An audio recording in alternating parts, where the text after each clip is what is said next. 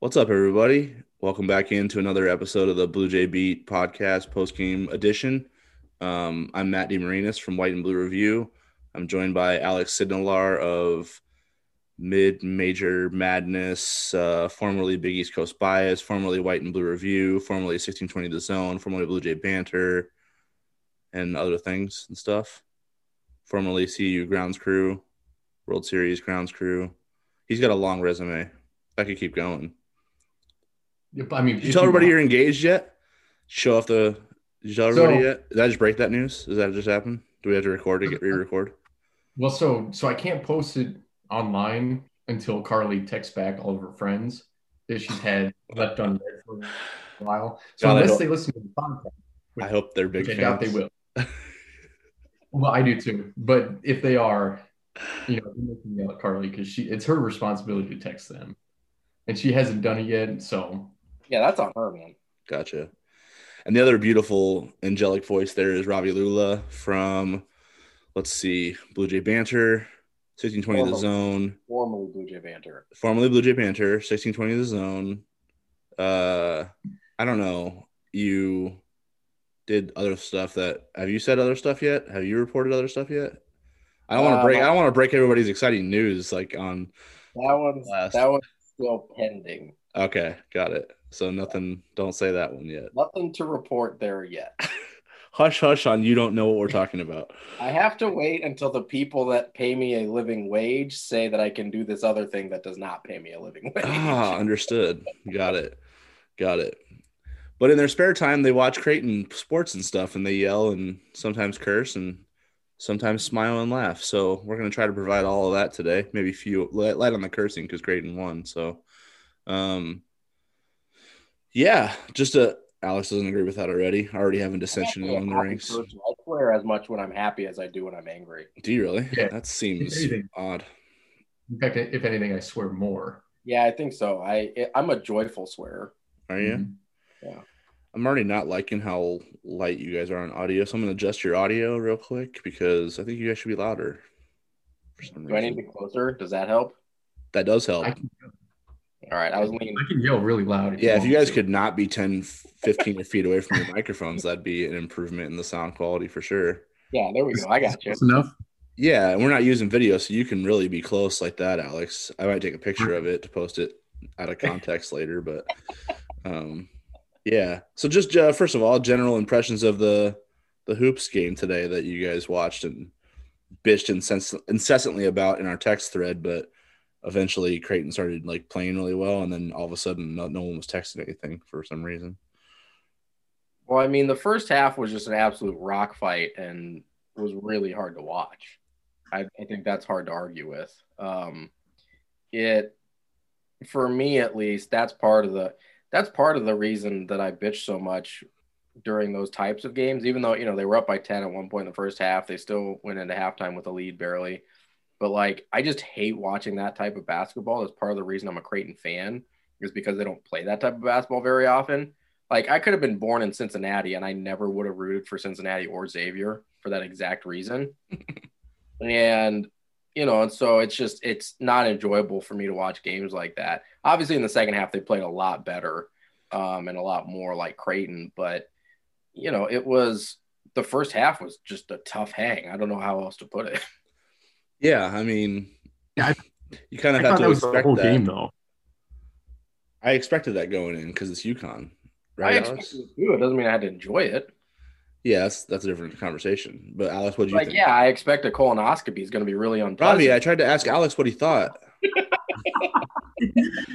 Play nice, or I'm gonna put you in the pout mode, No, like what's it like Shadow over there. All right, my bad, my bad. It's okay. Go ahead, Alex. You can eat no. now. I mean, honestly, I agree with what Robbie was saying because I mean, it was just bad basketball. Okay, so Danny Hurley, he does that, right? He likes to play that kind of style where it makes you frustrated if you're the opposing team's fan because it's just frustrating. And they were missing open shots, Creighton was, and UConn was playing extraordinarily aggressive defense in the first half, where they weren't letting anybody who was off ball get any room whatsoever. And so it was tough because it was really physical and there should have been more fouls called, I thought. And UConn just seemed to get away with some stuff. And then, after Hurley got teed up, which was hilarious and very funny, also doesn't wear a mask at all, which is pretty embarrassing. I mean, I guess his chin's warm. His neck is really warm, like that nice part and double chin, like that stayed toasty for Hurley the whole game, which is cool. But after he got teed up, Creighton went on a 15-5 run, and they shit the bed for the rest of the half. Okay. That's what I perceive. So that's Alex's take. I was right off the jump. I was looking at, just because I felt like that first 8 minutes of effort, or whatever they want to refer to it as, of the Providence game was the reason they lost the other night. So I was really honed in on that side of the floor, like how quickly was Creighton rotating, how well were they doing at tracing the ball and jumping to the ball on the catch and like making it tough for UConn to score. A UConn team that struggles to score anyway, just like Providence. Providence isn't a great scoring team, but if you make shit easy for them, they can score pretty effectively, right? So that was what I was looking for there. Creighton obviously had issues in the, getting defensive rebounds, which I felt like, I mean, that's just kind of what you expect there when you play a UConn team that crashes as relentlessly as they do. However, the defensive effort on the floor was night and day different between the Providence game. Creighton was flying around. They were covering gaps. They were staying in front of the ball for the most part. And their rotations were really good. Even, on those, you saw like Nate Watson really got going for Providence because, where he was catching the ball, where the rotation, how late the rotations were to stop him when it was a pick and roll situation or a slip to the rim. Today, UConn didn't get anything easy inside. That's why they missed so many layups and had so many offensive rebounds. But Creighton's rotations had a big part of that. They were swiping at the ball on the drive. They were cutting off those little slips to the rim at an earlier point than they were against Providence. And I felt like that set a good tone for the Jays because even though they probably knew going in that offense was going to be difficult to come by consistently because they weren't going to get clean looks the whole game. And there was going to be stretches where they were cold because A, they're in a shooting slump. B, UConn makes that tough in general because of their quickness and their length. So I thought that setting the tone on the defensive end for Creighton kind of helped them settle into the type of energy they had to bring in that game to win it. And I felt like that was much better at the start of this one than it was against Providence. I thought the energy defensively was better from the start. I thought the execution took a little while to dial in. Part of the reason that, and Jacob, our buddy Jacob Padilla, pointed this out on Twitter, and I agree with him 100%. Part of the reason that they were giving up so many offensive rebounds early was because they were getting beat off the ball from that initial ball handler. And so there was rotation to help him, rotation to make sure Sonogo was not running free under the basket. And then that extra guy is the one getting the offensive rebound because there's no one there to box him out. Once they started doing a better job of keeping their man in front of them, I'd say probably like halfway through the first half, the offensive rebounding rate went down dramatically. They had 8 in the first 8 minutes of the game and only had 10 the last 30. They're going to get offensive rebounds, right? But the rate of it took Creighton 6 minutes to get their first rebound of the game. And then after that, once they stopped allowing initial ball penetration to beat the initial defender at the point of attack, I thought they did a much better job, and that allowed them to do a much better job rebounding. Yeah, and I don't know what you do in order to stop UConn from getting all those offensive rebounds. And I thought it was kind of funny what Donnie Marshall said, and Ravi, you pointed this out on Twitter, is that Creighton hadn't faced a rebounding team like UConn yet this season. I'm like, well, they played Providence, they played UConn before. And so I don't know how you fix that for Creighton, and I don't know if you necessarily need to. I think as the game went on, they did adjust, but those offensive rebounds, especially in those first 8 minutes, they were just lucky that UConn wasn't scoring on each and every one of them. Granted, there was 3 of them that came on the same exact possession. Yeah, they came in bunches a couple times. And the other thing is, I've said this before, from an analytics standpoint, offensive rebounds actually really don't matter until they get to a ridiculous amount, which in the first 8 minutes of the game, they were at a ridiculous amount, but they weren't scoring off of them still. I think they had 8 offensive rebounds and only like 2 or 3 points off of those offensive rebounds early. So that's the number that matters, is second chance points, not offensive rebounds. And frankly, if your defensive rate stays about what it is on first possessions as it does second chances, you're fine. The problem is a lot of second chance or a lot of offensive rebounds for certain teams. It doesn't seem like for Creighton, because they actually do a really good job on second chance opportunities for the most part, is you get an instant offensive rebound, tip or a dunk, and then an and one. And so you get 3 points, boom, right away off of an offensive rebound. That's when it becomes troublesome. There's actually very little direct correlation to offensive rebounding and winning basketball games. Mm-hmm. Like there just isn't. Like you can look through as however many stats you want until it gets to a crazy, crazy amount, like above 40% offensive rebound rate that you're giving up. Until it gets to that amount, it doesn't consistently change the outcome of games. It just doesn't. And I know people hate to say that, or like, especially old school guys like hate to hear that because they're like, rebounding wins games. It's like, well, not really. Right. Well, that's the thing that was problematic about it was UConn was at 50% offensive rebounding rate in the first half, and then basically 38.9% at that 40% threshold in the second half. So they were getting enough of them to be a problem to affect the outcome of the game. However, I think to Alex's question is like, how does Creighton change that? Because they are built how they're built. So there is some truth to that in some degree. However, there are some controllable aspects of it from Creighton's end. You know, they're not going to out jump everybody. And if they're under the basket and the guy misses like a bunny, you're probably not going to move him out of range to get his putback, basically. So those are types of rebounds. They're types of rebounds that teams get on Creighton that are just unavoidable. Like you're in a bad position already, and you're at the will of basically the ball going in the hoop if they can put it in there. The ones they can control are there's a lot of instances where Creighton will be, boxing someone out and they'll be holding off with one arm and trying to grab the ball with the other. And they'll either lose that out of bounds or lose it on the floor, and it's a loose ball situation, ends up in a tie up or just a straight turnover. Those are types of rebounds they can control because they practice a lot on, getting a body on the nearest guy you can find and then going up with two hands. So when you don't go up with two hands and you're already undersized, your likelihood of securing that thing is not great in the first place. The second one is to Ravi's point about allowing driving lanes on the first shot, because when you allow the driving lane, you fill that with the defender who should be boxing out that shooter who's getting so instead of you're like one guy behind the train essentially, right?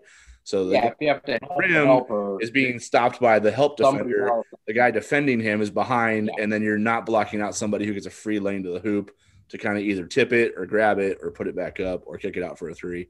So there are types of offensive. That's why it's really important it's not just about the number. It's about the type of offensive rebounds they're getting. Like that's why, to Ravi's point, teams are getting a lot of offensive rebounds against Creighton, but they're not necessarily getting a lot of points off that extra possession or that second opportunity.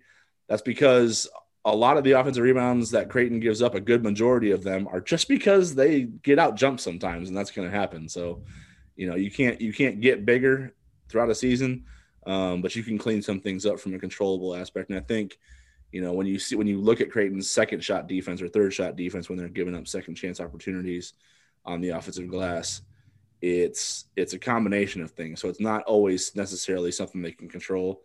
But when the things that they can control start getting out of whack, like the Marquette game, go back to the Marquette loss, for example, there were a lot of rebounds Creighton didn't get that they could have gotten.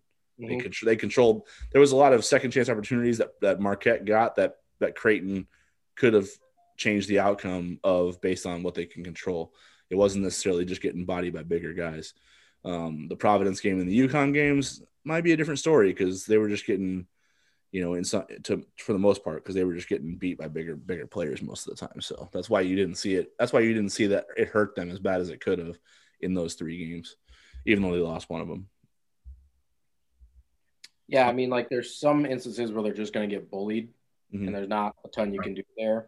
But a lot of, like you said, a lot of the rebounds they give up are I mean, it seems like a lot of them are longer rebounds, so you're not in that point blank scoring range again, which basically just means, okay, you reset your defense and you play again. And then a team like Providence or UConn, and honestly, a lot of these teams that are really good at offensive rebounding, part of it is because they're shitty at offense. Like, they're bad at offense, but they miss a ton of shots. Right. They know they have to crash the glass. Yes, because they would never score otherwise. Right. Right. And so, like, that's part of the equation that people never really think about either. And it's like, okay, as long as I don't give this person a shot at the rim, I still like my chances of them not to score because they're bad at offense. And so from just a pure number standpoint, and I know we were talking about offensive rebounding percentage, and that's a better way to look at it. But when you look at, they gave up 18 offensive rebounds, it's like, yeah, because they missed a ton of shots. Like, that's how it's going to go sometimes. And the percentages were alarming, especially early on. But like you said, I think a lot of them are in situations where they have a chance to reset their defense and not just give up instant buckets off of offensive rebounds. And really, to me, that's what matters. They do a pretty good job of second and third shot defense, like you talked about. And it's one of those things that they usually are offensively good enough to overcome, right? And when you play a game like they did against Providence, where you shoot 423 from three, and you give up the offensive rebounds, and then it becomes a problem if it's a block in the Jenga stack, right? But and yet it was only a 4-point loss at the end of the day too. Like, exactly, it was a 4-point loss. In which case, Denzel went 1 for 10, and Mitch only made one shot, and it was still only a 4-point loss. Right. Offensive rebounding and second chance points have to be accumulated along with other things in order to lead to a loss. And that's why they lost to Providence, and that's why they didn't lose to UConn, because it didn't accumulate, even though they still didn't shoot the ball that well. I think they were still only 30% from three. They didn't accumulate 8 other things that went wrong. It's kind of funny when you look at it, like, Providence was plus 13 just in the offensive rebound column, but they were only plus 5 in second chance points. Think about that. That's what I'm saying. Like, that's insane. Like, that difference is like, UConn needs to be pissed off about that, because that's like, wow, how is that even? How do we kill a team that bad on the glass and only end up with a plus 5 advantage in the scoring column as a result of it?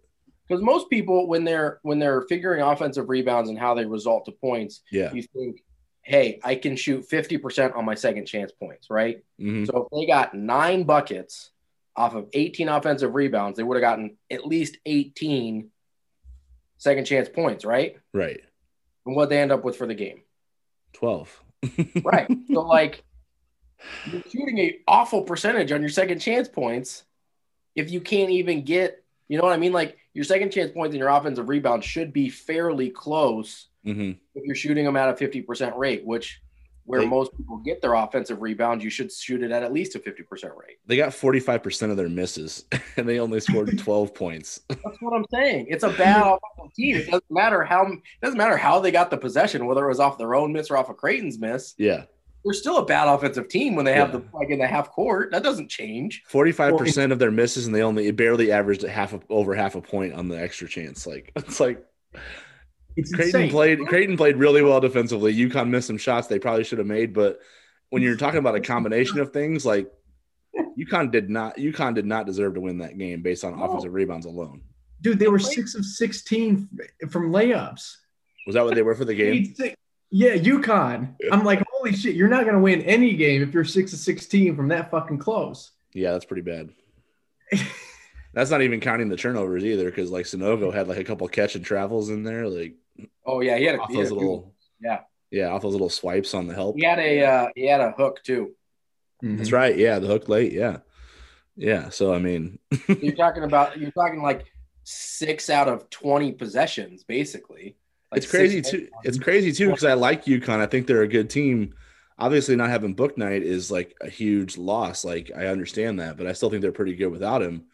And it's just like they played terrible today, I thought. I mean, some of that was Creighton, some of that was them. That's how the game goes. That's how sports go. You're not in total control of stopping, your opponent. If Creighton had been the sole reason that UConn played as poorly as they did, they would have won by 30 today because that's how Yeah. bad UConn was.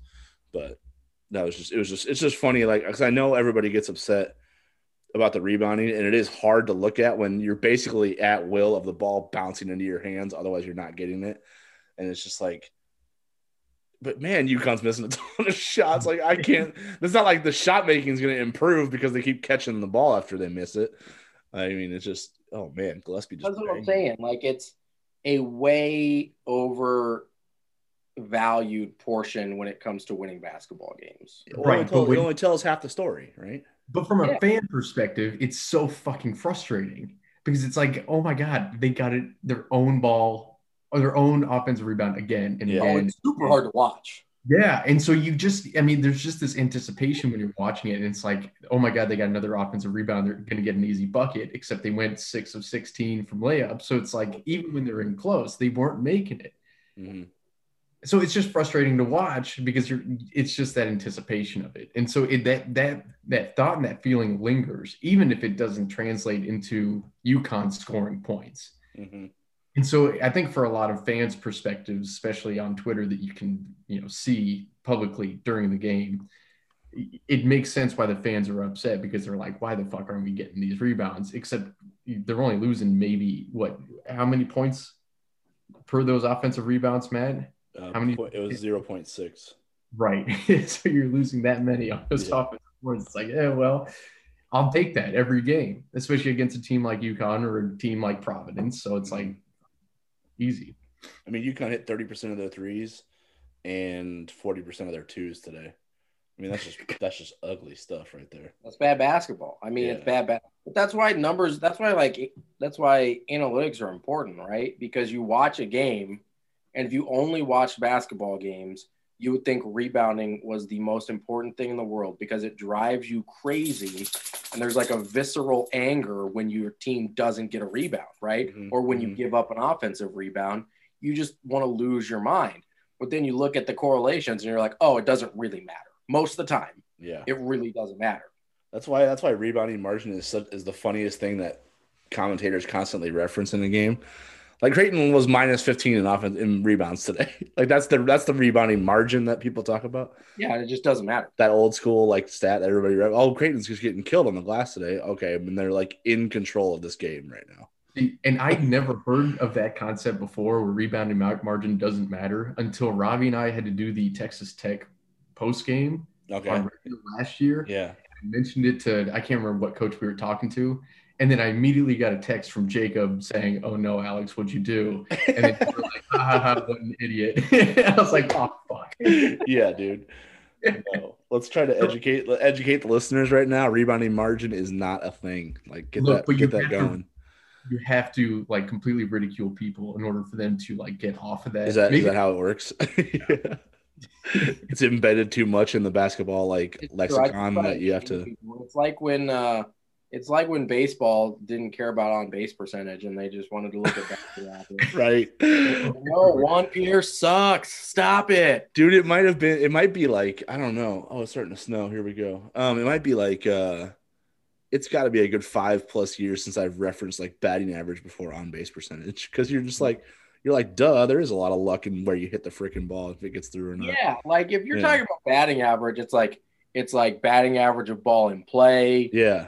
Something like that. You can't just go straight. It's like hard hit, contact, all that kind of stuff. Yeah. Yeah, like I was an early adopter of exit velocity. It's like, man, this guy is just hitting the piss out of the ball every time. I don't care where it goes. That's going to work out more often than not, right? Yeah. But if somebody comes up to you, it's like, oh, this guy's hitting 290, and it's like, and he's got a 294 on base percentage. All right, get out of here. Yeah, I remember having a conversation with like a Twins fan a couple of years ago or whatever, and it was like, they were just hating all the moves they were making in the offseason. I'm just like, dude, you guys are going to mash. Like, this squad does nothing but, like, barrel balls up. Like, all you have is a bunch of dudes now who just nothing but barrels. And they led the league in home runs. Like that's what happened. But the funny thing about that Twins team is that they had a pretty shaky rotation. Mm-hmm. Except all those pitchers still got wins, even though the offense scored, 8 runs a game. Yeah. And it's like, well, the opposing team still scored 6, and that pitcher still got the win. And it's like, well, he didn't pitch well. Right. Yeah, that pitcher still rebound margin pitcher wins. I think those are Similar. You have to build your team around its weaknesses, right? So the Twins knew we got bad arms on the mound every day. We need to counter this with just an absurd offense. So And it's cheaper to that's what buy Creighton Homer. does. Creighton knows they would get killed in a half court battle with if it comes down to offensive rebounds and free throw shooting, they're going to get beat. But they're like, look, we have some next level shooters and our pace is crazy good, so we're going to play fast and throw it in from basically 22 to 35 feet on it. Depends on who has the ball. And that's how we're going to live. And that's how they do live. So, I mean, it's all about knowing who you are, embracing that, and then trying to shore up weaknesses after the fact. And it's all based on analytics.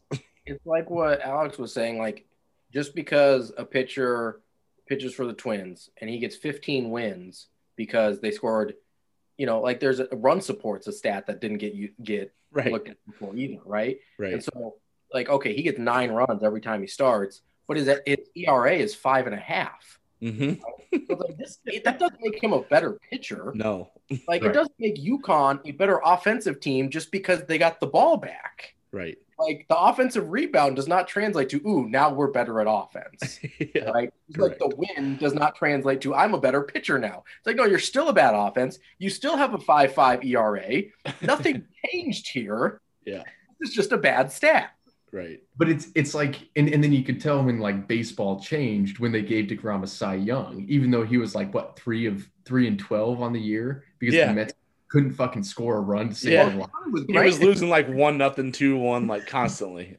Yeah. He'd hand off the bullpen a 2-0 lead and they'd give up 3 immediately. Like, yeah.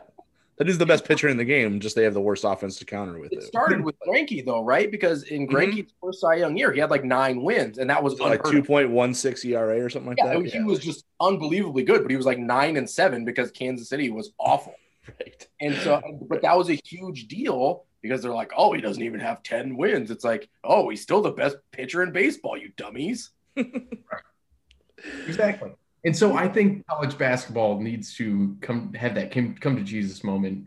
And I think it's on basketball writers in order to just completely like make a fool out of any color commentator, any play-by-play guy who mentions rebounding margin. Mm-hmm. I think because baseball writers are so good at that.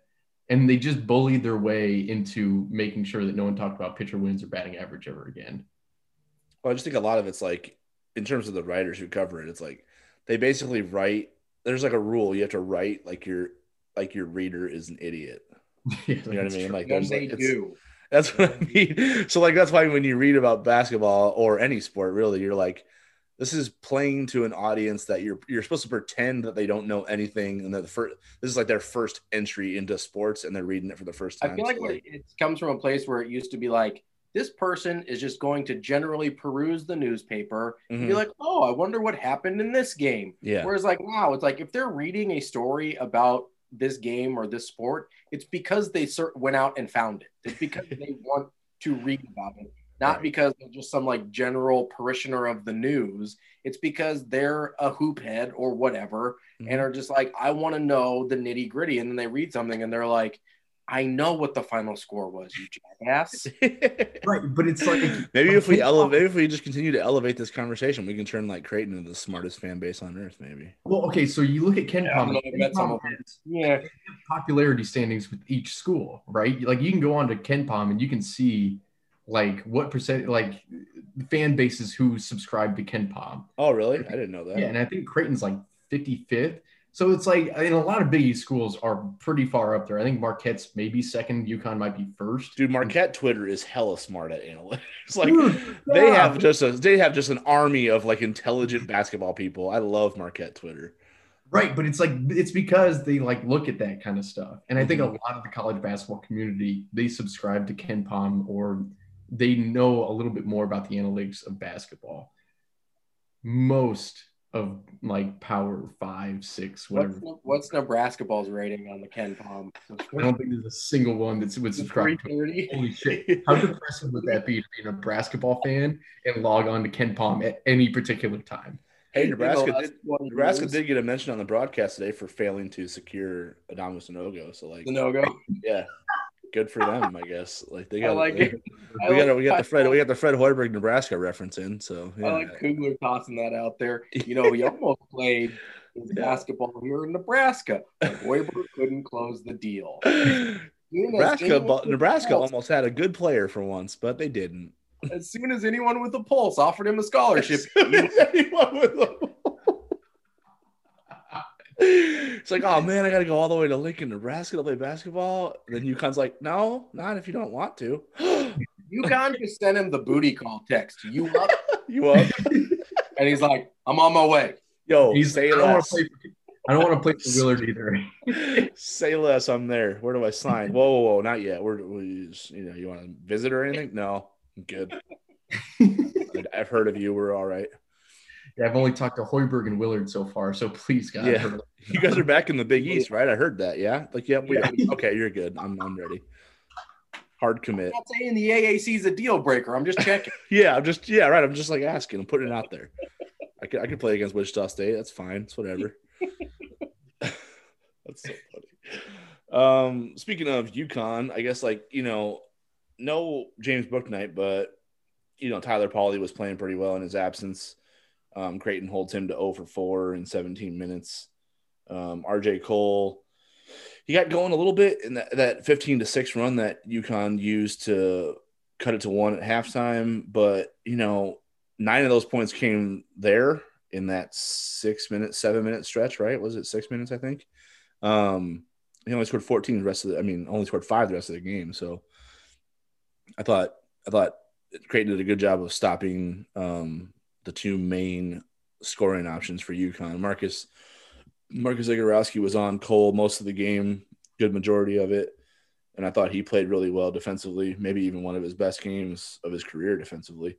Good. I'm not sure who checked Pauly. I think a combination of Damian Jefferson and Denzel Mahoney, but I thought they did a pretty good job of, just killing enough of his rhythm on catches and whatnot to force some. He had some ugly misses in that game, so it wasn't like he was getting bad luck or anything like that. But I thought shutting those guys down or limiting them, I think, 14 points total on 14 shots. Yeah. So, and 6 of that came at the free throw line from Cole. So that's a pretty good job in terms of stopping UConn's main options offensively and giving yourself a chance to get someone going on your end enough to win the game. Yeah, I thought defensively they did a lot better job, obviously, than they did the first time. Obviously, none of these guys are Bouknight, but honestly, the guy I was concerned about, and he got into foul trouble, so I'm kind of glad. But I was more concerned about Sanogo after what we saw with Nate Watson and Providence. I had some real concerns about, and we saw Bishop got into foul trouble. I don't think Kalkbrenner got into foul trouble, but, with the foul trouble they'd gotten in against Providence with Watson, I was concerned that Sanogo was going to give him, a career day as well. And luckily he got into some foul trouble also. But he was 5 of 9 for 13 points. Like, if he doesn't get in foul trouble, it could have gotten ugly. Which that's part of what Creighton does, right?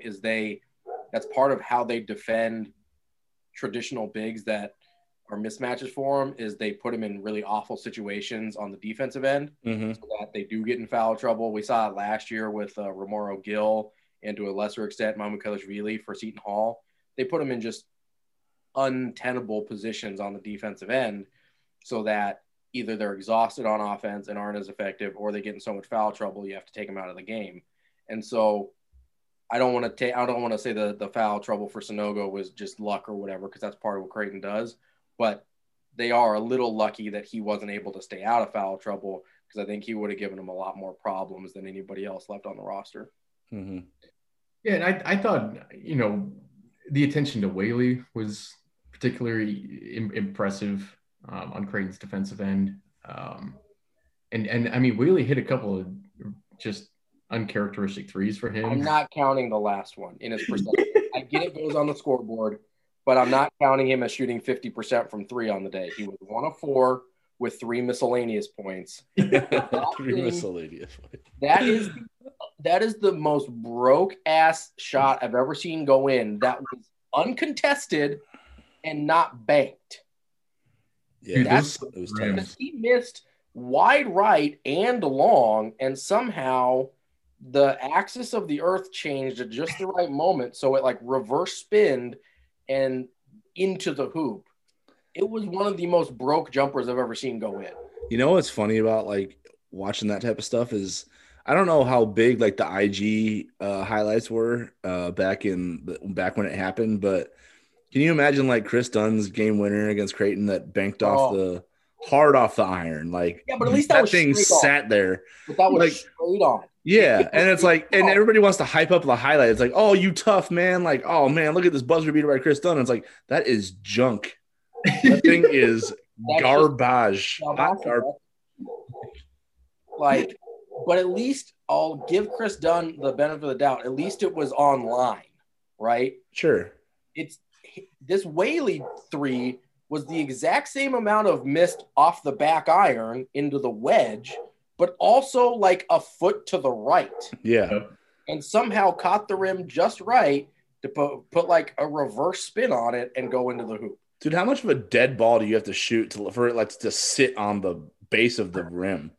I wish we could. It just like clunked there and then rolled in the hoop. Like how it's supposed to have some bounce to it. You know what I'm saying? Like what kind of rotation are you putting in that ball where it like gets there and it's like, poof, and it just like sits there. Like it's like the Texas Twister rotation, right? Yeah. You see the guys that like do it like that. I mean, even when the ball hits the floor, it like bounces up. You know what I mean? That thing just like went clunk. I've dribbled a basketball on carpet with more bounce than that jump shot. Yeah, right. Exactly.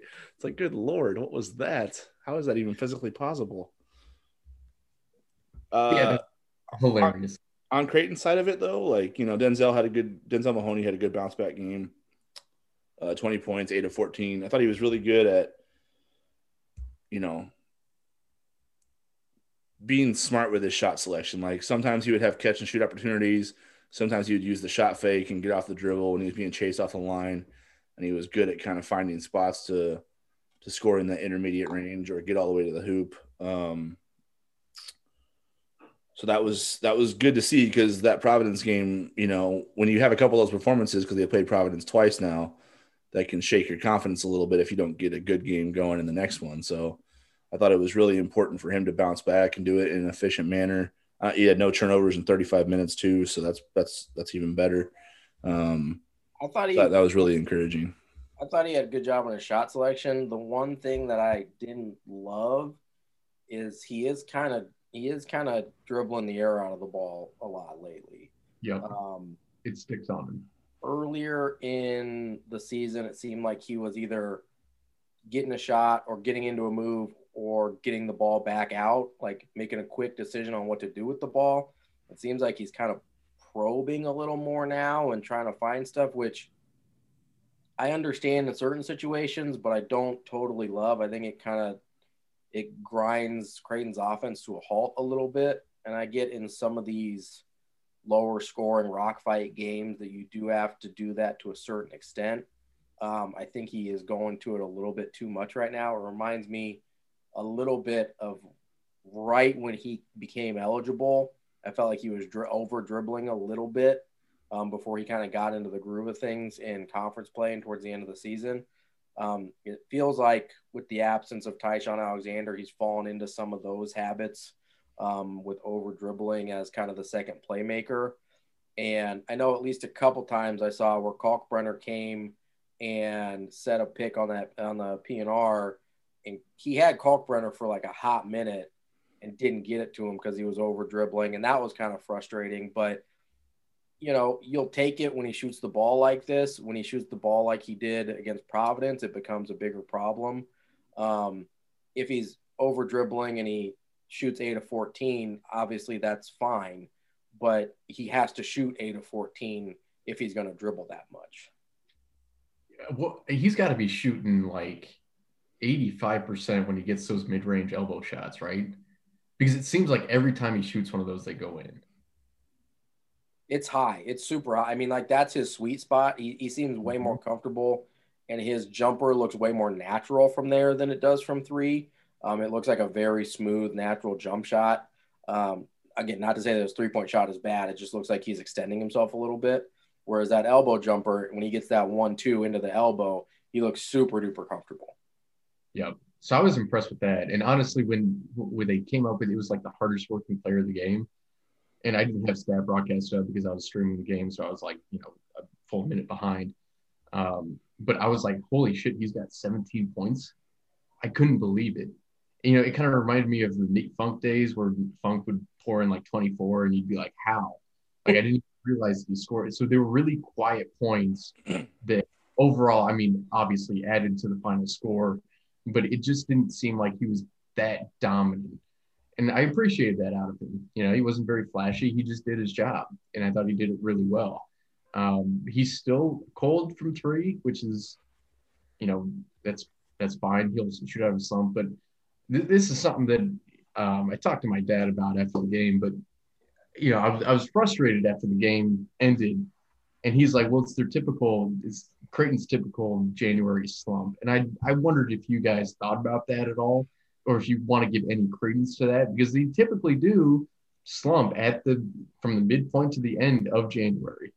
And it's kind of been, I don't know, I'll have to Ken comment, but it seems like they don't do particularly well in like mid to late January. I don't know if that's actually a thing or what. Yeah, I don't know. I mean, I think it jives maybe with results, but I don't know, because I don't I don't know if all the losses or the wins are created equal, so it's hard to say that it's a typical thing. Yeah, I mean, I don't think there's anything. I from watching it year to year, I don't see any difference in their preparation in January versus February, March, December. So it's hard for me to correlate something that happens in January that I don't know if I don't have any good feel for what causes it, I guess. Well, and there was, I mean, if you go back 2 years, which is the last time they lost more than 2 games in a row, then when they had 2 different 4-game losing streaks. One of them was in February, but one of them was about this time of year. Right. But that was when Zagorowski missed 3 out of those 4 losses with a wrist injury, right? So it's like, well, that's an outlier to me, because that's not like a systemic thing or whatever. It just is, hey, we had an injury to one of our best players. That's going to be a problem. If I had to guess anything, it would probably be, if it is true, like a scheduling thing, because I think around January is where you play a few of these games where Creighton isn't super comfortable. They play at Hinkle. Seems like that's in January every year, and that's an L every year. They play Providence sometimes within the course of a couple of weeks in January. And I don't remember they basically split that every year, right? And then, you toss UConn in there, that's another rock fight. You toss Xavier in there, that's another rock fight. I think it's more stylistically, by the time you get to January, you get a stretch of games kind of inevitably of 4 out of 5 games where you're playing teams that you really don't enjoy playing their style or something like that. That would make sense to me. I don't like Matt said, I don't think it's a preparation issue or like a voodoo issue. I think it's just like, hey, there's a lot of teams in the Big East that play styles that Creighton doesn't love, and seemingly in January they catch 3 or 4 of them over the course of a couple of weeks. I don't know if you guys are watching this right now, but we do have like a running joke where like Villanova does some things to help them sustain their dominance. So right now they're down 3 at halftime, and I don't know if it's like a sunlight through a window thing or if there's like a spotlight that got loose and it's like hanging from an awkward spot, but it is shining just like a laser beam just a laser beam into the retina. It looks like sunlight. Yeah, it's coming through a window. Okay. So it's sunlight coming through, and it's shining like on the right wing of where Providence will be shooting the rest of the game, basically. They're essentially blinded. They're essentially blinded on that side of the court for the whole second half. We're trying to put a little Hinkle magic in there. Yeah, that's what I'm talking about. This is where we should host the Final Four. Oh, wait, are they doing that? Oh, yeah, I forgot they are. Yes, these dudes are about to go up with ladders and figure this out somehow. I don't know how they're I don't think that ladder's tall enough, bro. Yeah, definitely not. That thing's like at the very top. Does that have an extender or no? I don't want to do a video. Go back to those guys. I want to see how this happens. Because we all remember when Butler had those leaks and they had to like send somebody up on the catwalk and like put the buckets, like hang the buckets from the catwalk to catch the water. It's like great old. I say going up into a stadium catwalk is on my list of never ever do. Yeah. It seems terrifying. I don't like heights, but like sometimes I'll just look up there I'm looking up at the scoreboard or whatever, and then I'll catch somebody like walking up there, and like I get anxiety watching somebody else up there. Right. I'm on the ground. I'm fat too, so like it's easier for me to lose my balance, and I'll fall much faster and hit much harder. So like I'm not a fan. I mean, I think you would technically fall at the same rate, but it might feel fast. Would I fall at the same rate? Yeah, everything. I wouldn't land at the same force though. You would have more impact because it's at that landing, but you would fall at the same rate. Okay, but the landing would hurt much worse than a normal person because I would land harder, right? Well, I mean, there's a pain tolerance thing there, but you would land with more impact. Okay, so I don't have great pain tolerance, so I mean, it would be bad for you. It would be bad for everybody. I think it would be worse for me, is what I'm saying. Right. Well, again, that's a subjective measurement. I mean, isn't it like jumping in a pool and like creating like the cannonball thing? Like, don't you create? Yeah, again, you would land with more impact, but you would fall. Well, the impact affects me, so it does. But if Alex fell off, like that's all bone hitting the floor. So I don't know how that goes. You know what I mean? Yeah, I'll just be in a wheelchair. Like there's nothing to cushion his organs. Yeah, no. Matt Norlander just said the game is delayed because the lights won't come on. That's definitely not the reason the game is delayed. No, it's not the reason at all. There is legitimate sunlight, like Superman. Open window. Yeah. At the top of the stadium. Like someone's shining like high beams through that mother, and it's like blinding people. God's laser pointer. It should just wait like half an hour and the sun will move. It'll be fine. Just give it 10 minutes. It'll rotate. It's not that big of a deal. It's not that big of a hole, right? Yeah. A window, it'll be gone in a second. And if it doesn't move, then we got bigger problems. So yeah, if the world will stop spinning, then we've got other issues. Right. Let's just buy a rod and hang a curtain. That's all you got to do. I mean, how tough can that be? It's 2 brackets. Toss that thing up there. Block that sunlight. This is where Alex's maintenance okay, as the only person who's worked on a maintenance crew here for a sporting team, I'm deferring to your expertise here. I love though that Jay Wright like argued with the refs about it. He actually like argued like, what the hell? I don't see anything. Like, and then the Providence players, like everyone on the roster literally like waved him over, and the refs like Brian O'Connell literally escorted Jay Wright to where the Providence players were and had him stand like where they'd be shooting all day basically. And it was like he almost died. He still struck it off. He was like, I don't know, it looks fine. Yeah, he's like, I don't see a problem. What the hell? Fuck. Like, no, just go like this. Yeah. Mask over his eyes. Like, what if we just wear these masks over our eyeballs and then like we're good, right? Like then you guys can shoot. You guys have like sunglasses and stuff, right? Why don't you just put some sunglasses on? Or, you can wear like a ball cap. That's how outfielders. I mean, you guys play outside in the park. The sun shines everywhere. You're looking there. Like, what's the problem here? It's like, I'll just go over to the Providence baseball team, get some ball caps. Oh, Providence doesn't have a baseball team, Ravi. That's why it was funny. It was a joke. I was gonna say, I was like, this is Alex and I's time to shine. Let's go. Oh, that was the joke. Was that they don't have teams. Alex and I were like, well, actually. Yeah, right. I don't have a baseball team. It's banned in 1967.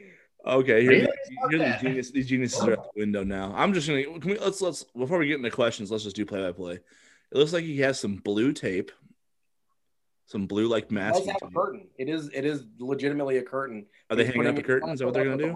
Stop going away from them. God, I want to watch the maintenance. They keep cutting to highlights. He's trying to put it up with electrical tape, which that's not going to hold. Curtains are heavy. No, it's not. Is it electrical tape? I thought it was masking tape. It was like a blue masking tape. Basically, is electrical tape. No, that's painter's tape. It's painter's tape. My bad. Yeah, that's it. Yeah. Electrical tape is black, stretchy stuff. Fuck no, that's not going to hold. No, not at all. Tape is not going to hold the curtain. It comes down during a game. If it comes down during the game winning 3, it's like what the. Oh my God. For the Chris Dunn. That's for the Chris Dunn foot of the rim one right there. Yeah, but that would hurt Creighton again because he beat Creighton with that, and then he'd be losing to Villanova with that, which would hurt Creighton. Way is just to hurt Creighton. Oh, that's why Providence. Okay, I got you. That's why they exist. That is their sole existence is to hurt Creighton. Interesting. Like, there's got to be a J.C. Penney's or a Target close to where the Dunkin' Donuts center is, right? No, they're in Villanova. They're at Villanova. Oh, they're at the Palestra, or not at the Palestra? No, they're at the Pavilion. Yeah, they don't play at the Palestra. They're way out there, though. Well, I don't know why you design an arena that can. I mean, why would you play it? Like, haven't you known that the sun can shine through the window at this time? Like, what? Well, here's what I'm guessing. I actually have a little bit of an expertise in this area. Oh, please. Back when I was coaching at Grace University, there were automatic shades that got installed that were like electrically controlled because at certain times of the day, the light would come in just at the right angle and hit the basketball court, and it was blinding, right? And at one point during a game, one of the electrical shades broke. And so it wouldn't go down. It was supposed to go down at a certain time every day and it wouldn't go down. And so there was an issue. So maybe it is a electrical shade issue here where the mechanism's not working on that particular deal. Just to complete this story, can you tell us what happened to Grace University eventually? RIP, pour one out. They died. Come on, Villanova, you're not turning in the right territory here. Let's go. Did my next stop to coach college basketball at Nebraska Christian College. Also, where's Jay Wright headed after Villanova folds because they can't get electrical shades to work? The shade, yeah. So, all right, well, let's stop coaching college basketball. I don't want to be responsible for the closure of any more than 2 schools. I can only handle 2. Let's jump into questions since they're not going to show us the play-by-play of this maintenance crew. Let's get a question in before they at least come back to it, and then we can get back into play-by-play. Ravi, this is from our guy Andy Cutler. He wants to know what shoes you're rocking today and what your thoughts are on the Carmine 6s. Will you be scooping? I'm rocking the Jordan 3 Tinkers. Okay. I'm probably not going to get the Carmine 6s. I'm not a huge fan of the silhouette of the 6 in general. I really like 1, 3, 4, 5, and then 6 and 7. I'm kind of meh, and then I kind of pick back up at 8. But so probably not going to get. I like the colorway with the white and the red, but I'm probably not going to get the 6s. It's too much money for a shoe that I'm not in love with. Gotcha. Can you show us your kicks right now? Yeah. I'll take it off my foot. Yeah, I was gonna say, are you flexible like that? So this is the Jordan 3. Yep. The original Tinker Hatfield model. Nice. Some 60 pieces have been dropped in that thing. Well, that's okay. So they just put the curtain up and it's just blowing in the breeze. That thing's not going to hold. It's not going to hold, and it's not covering the sunlight. Wow, that's a horrible job. That's the best they came up with. That's it. Per hour. They're about to get the game on with that garbage. Look at that horrible thing. Well, I mean, Providence is going to lose by 10 now. Well, they got Gus Johnson and Jim Jackson on this one too. Good thing it's muted. I can only imagine Gus's take during the sunlight. He probably came up with a catchphrase during the break. Let's see. If somebody hits a shot, he's gonna be like, "It's a sunshine shimmy." All right, here's Providence's first possession. Let's see how it goes. I don't see any light, so maybe it did work. But it's still coming through, though. I bet it's going to stop. It misdirected the light enough that it's not reaching the court. All right, they go left side, pin down, dunk. Okay, that's good. That'll work. Yeah, just stay on the left side of the court there. That'll be better. Don't shoot any more jumpers. And it looks like Nate Watson's hard to stop in general, not just Creighton. Oh, it's weird. Although he does only have 4 points so far. So Brian wants to know, back to questions. Brian wants to know, did Mitch try to do too much today? He seems better as a decoy. Brian asked the best questions. That's a stupid question. It's a very funny question. It's a funny question is what it is. It's funny, but it's funny because it's stupid. Well, yeah, but it's intentional is what it is. Okay, I don't know who Brian is, so I don't know. He's a long-time listener of the pod. You know what I mean? Okay, well, Brian, I'm not calling you stupid. If it was ironic, then well done. Yeah, it was ironic. Mm-hmm. But yeah, I would like to see him. So I do have a take on Mitch here. I would like to see him actually be a little more aggressive with the dribble. Because when he does it, he does a pretty good job of getting in the lane, and he's got a pretty nice arsenal of little moves to use once he gets there. But he does it maybe once a game. There's times where Creighton's offense gets stuck, and because people fly out at him so hard, I feel like there's more opportunities there for him. especially in a game like today, he's not shooting the ball super well. There's times where the offense gets stuck that they could probably use one more playmaker that can get their own shot. That's all I'm saying. Look, I think he needs to become more involved in the offense no matter what. I think he's doing great as he is, but I love to see Mitch Ballock run. He is so fun to watch run because his back is straight up and his legs are like out in front of him like that. It's amazing. Matt, I've told you this before. To focus on Mitch while he's running is one of the most unathletic yet most athletic things I've ever seen. That's all. That's it. That's what you got. Run. That's all I got. You want to run? Let Mitch run. Okay. Yeah, I'm gonna pivot to seriousness for a second. I thought he was really good. I thought he was really. Question. Do we just keep play on a sunshine leak? Like, come on. We have to provide balance. I thought his floor game was really good today. I mean, like when you're trying, if Ravi wants him to be more aggressive with the dribble, like I understand that. So you're talking. I think what Ravi's trying to say is like get him into that playmaker mode because he's kind of a natural at it, right? So it's not just dribble to look for. He's gonna make the right decision once he starts dribbling, right? Yep. He's not gonna force shots in the lane if it's not there. If he sees an opportunity, he'll take it.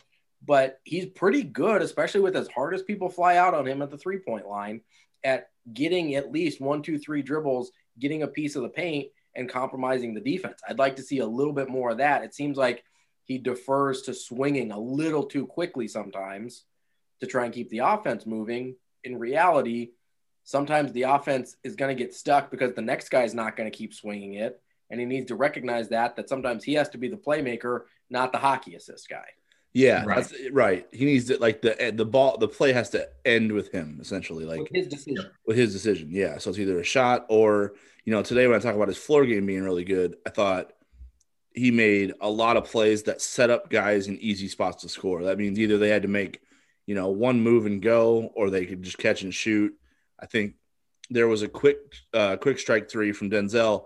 He was coming off of a quick transition screen action there.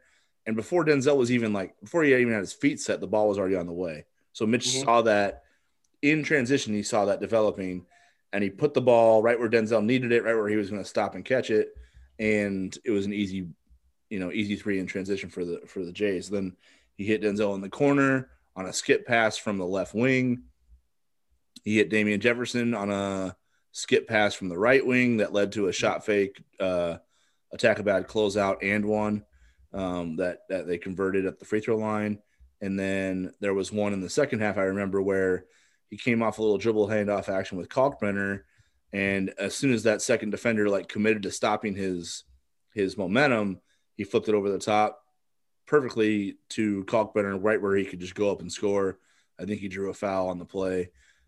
So I thought, and then when you look at the shot selection, obviously he was more aggressive in taking threes and setting up his own offense too. So that complete package of being that playmaker that he can be, that was on display today. And I thought defensively he was pretty good too. I was going to say he ate a couple threes, one that we talked about already that just was the ugliest thing in human history. You're going to let Whaley shoot. That's fine. Whatever. Yeah. No, yeah. But I mean, I thought other than that, his rotations were good. The digs on the ball in the post were really good. His help on the those little show double teams and then get out to the shooter on the kick out was really good. He had a block inside on the help that got called for a foul. That was nonsense. Yep. No, I thought he had a really good complete game today, even though he didn't necessarily fill up the stat sheet. What I'd like to see from him is, in the absence of Tyshawn Alexander, Creighton only really has one guy in Marcus Zagorowski that I like having the decision-making roles on the team, right? Last year it was Tyshawn and Marcus, and you still trust Mitch, although he didn't take that role very often. Without Tyshawn, Mitch needs to be that second guy that you trust to make decisions with the ball in his hands. And that's what I mean. He needs to be a little more aggressive with the dribble. When I want him to be aggressive offensively, it's not just taking more shots, right? There are times when I'm like, hey, I need you to shoot more than 4 times in a game or more than twice in a game. But I also mean he needs to make himself a more integral part of the offense in terms of the decision-making process and where the shot ultimately comes from. Mm-hmm. So I saw someone on Twitter complaining about Mitch's shot fake, and I don't think he's trying to bait the defender into jumping for the shot. I think it's all a rhythm thing. And I don't know what your guys' take on this is, but when he gives that little shot fake and then he continues to run the offense, I think it's solely to give pause so then the rest of the offense can move. And so when the rest of the offense moves, that's when he's able to make a decision whether to pass or whether to shoot. I don't think it's necessarily to bait the defender into like fouling him. I think it's more of a gadget that he uses in order to. It's like a beat. You know, all he's doing is taking a beat and then he's continuing on with the offense. The shot fake isn't to draw a foul or to draw his defender into aggressing him more. I think it's more or less just for him to take that beat and to see how the offense then creates itself. I don't know what you guys think of that, but someone was complaining and they were like, it's ineffective. And I'm like, it's not supposed to do what you think it's supposed to do, if that makes sense. Well, I don't know if that person you're referring to has watches boxing at all, but in boxing and in MMA, whatever you set up shots with feints because the reason you feint is because you want to see how they react to it. It's not always about throwing the shot. You know what I'm saying? So sometimes you just want to fake like you're throwing the shot just to see how they're going to react to it. So that's a tell for Mitch out there is when he's reading the game. Part of that is also if he comes in now with Mitch, he's very particular about getting a ball in the shot pocket. If he's not catching in rhythm and his feet aren't set when the ball gets there and it's not in the right spot, he doesn't feel great about getting the shot up. He'll probably put that on the deck more times than not. But when he does use the shot fake on things where you think he's catching clean and should have a good look at it, he'll shot fake and put that thing on the deck. Sometimes just to gauge a reaction. If he knows you're going to bite hard on that shot fake and he can get you in the air and he can get by you and create a rotation that would lead to a wide open corner three after two more passes. He is really good at setting up that hockey assist. So that's what that shot fake does. Just allows him. It's almost like a feint in combat sports, in striking. You got to set up. Sometimes you got to set up your opponent, and to do that, you got to show him something and see how they react to it. So that's kind of part of it too. Yeah. So to build off of that, basically, I think it's two things. You mentioned the feint. I don't think he's trying to move his defender. I think he's trying to move all of the other defenders. Yes. Right. So he's trying to see that's where those skip passes come in a lot of times. If he takes a shot fake and that one defender crashes in hard to rebound, all of a sudden the skip pass to the corner is available, right? Mm-hmm. Or he's trying to start the rotation. It's the same thing people do with pass fakes, right? They'll fake a pass here to try and get the defense to rotate, and then they'll go somewhere else. It's the same type of thing there with Mitch. He's trying to get the other four guys to move. I don't even think he necessarily cares if his guy jumps. If he does, he'll take advantage of it. But he's trying to move the rest of the defense. The second thing, kind of what Matt was saying, and obviously Matt has more insight into Mitch's shooting mentality than I do because he's talked to him about it. But it seems like to me, and I don't know if this is accurate or not, it seems like to me he doesn't predetermine if he's going to shot fake or actually shoot it. Right. It seems like he starts into the motion to shoot it as if he's going to shoot it every time, and sometimes he aborts, right?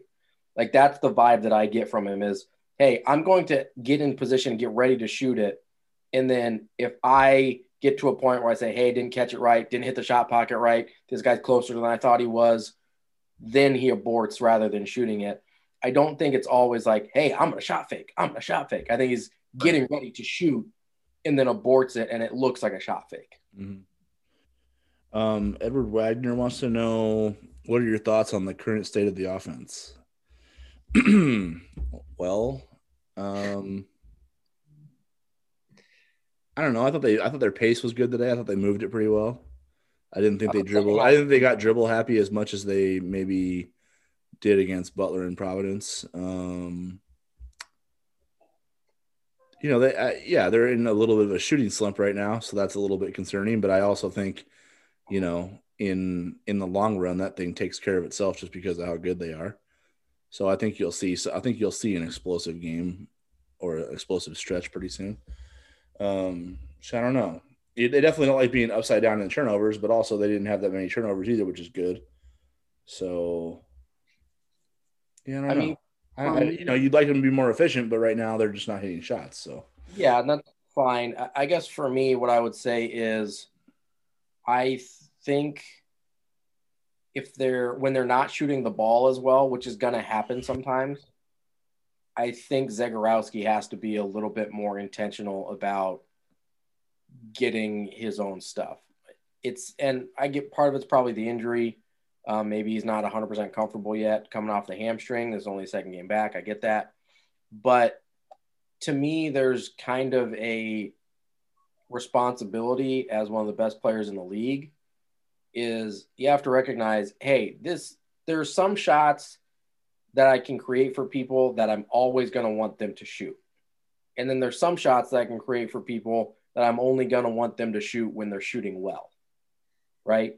And he has a lot of confidence in his teammates, it seems like. And so he usually gives the ball up in each of those situations. When they're not shooting the ball well, sometimes he has to keep it and do it himself.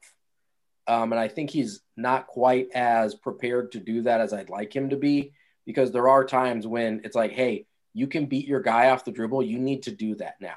I understand Denzel probably could get this shot off, but I need you to go get the bucket because Denzel's not shooting the ball well right now. Obviously, he shot it better today, but say last game against Providence, right? Denzel's not shooting the ball well right now. Marcus, I need you to go do it. Or Mitch is not shooting the ball well right now. We're not really getting the right feel and not taking the shots right now. Marcus, you need to go do it, right? So there's some of those situations where I'd like to see him recognize, hey, I understand in practice this is normally a good shot for us. He's not really feeling it today. I got to go take care of it. That would be my only concern because I agree with you. Eventually, the numbers are going to even out for shooting. We saw it against St. John's and Seton Hall where they had hyper-efficient performances. We've seen it at different points during the season, right? Where they don't shoot well. This team's maybe a little streakier shooting than some of the other ones we've seen in the past. Yeah, definitely not as consistent as last year's team. Right, because you don't have as many. I mean, you take Tyshawn, that's a really good shooter you're taking out of the equation, right? Yeah, I think he's in the NBA, I think. Yeah, not bad. Right? And a big reason in the NBA is because of his shooting, right? Like, so when you replace him with like an Antoine Jones, not a knockdown shooter, nothing against Antoine Jones, but he's not a knockdown shooter. You replace him with Sharif Mitchell minutes or Alex O'Connell minutes, those guys aren't knockdown shooters, right? So you can't rely on the consistency as much. You kind of have to read it in game. And that's an adjustment I'd like to see Marcus make where he has to say, okay, I have to go get this now because we're not shooting the ball well today. Honestly, I'm not too worried about the offense. I think the offense ebbs and flows. But here's jive with your Twitter feed, by the way, but go on. Oh, I don't give a shit. I mean, that's just all reactionary and nonsense. Anyone who follows this. I was gonna say you're tone setting for a lot of these questions so far, so go on. But I mean, look at the results of this entire season. Creighton hasn't, and knock on wood, Creighton has not got blown out yet. They haven't had a vintage McDermott clunker yet this season. It just hasn't happened. They still almost beat Providence. They still almost beat Butler, even though both of those games, it felt like the offense was completely offbeat and wasn't anywhere close to what Creighton can be and what they have been. So, I mean, it's like the offense will ebb and flow, and I think they're just in a little bit of a slump, and that's okay. Slumps happens in every sport. Maybe not to Gonzaga, maybe not to Baylor, but Creighton's not Gonzaga and Baylor. I think the offense will be fine. And Gonzaga. Yeah, whatever. I don't give a shit. They're so far out west. But like, so we'll see Seton against Seton Hall, and I think Creighton matches up well against Seton Hall. If they get back into that offensive rhythm they were at 2 weeks ago, then I mean everyone will be like, oh, I don't even remember when they were in these offensive lulls they were in. So I think people just don't stop worrying so much. God damn it! I know I'm not. Yeah, it's probably the most hypocritical thing anyone's ever said in this podcast. But moving on. Actually, I was like, wait, is Ravi talking right now? What's going on? What is he saying these words? Let's see. Billy BJ wants to know, is MZ back for real? For reals? feel like he is getting a step back. Yeah, I mean, we were arguing about it in our text thread, but I was like, I feel like he's having a really good game. I mean, I think he's seeing the floor well. I thought he was making plays. He wasn't scoring, but, he was guarding RJ Cole and not letting him go off. And then, they're picking him up. Like, RJ Cole's picking him up at like 70, 75 feet range and staying with him the whole time because RJ Cole is one of the best on-ball defenders in the conference.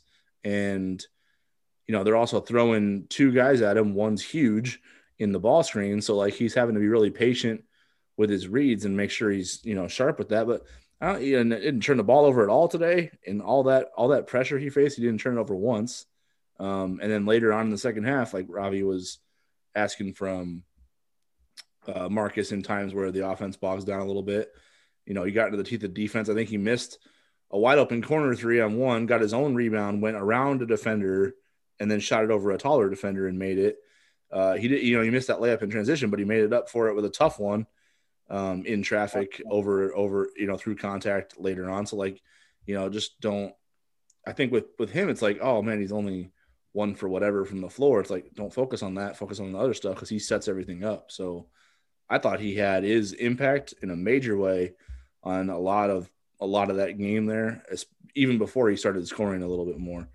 So, it feels like he's getting his spring back for sure. I think his bounce and his first step look a lot quicker and crisper. So I think, he's getting that back to some degree. But I also, I thought we've seen some complete games from him, the last few times out, and it's certainly since coming back from the hamstring injury.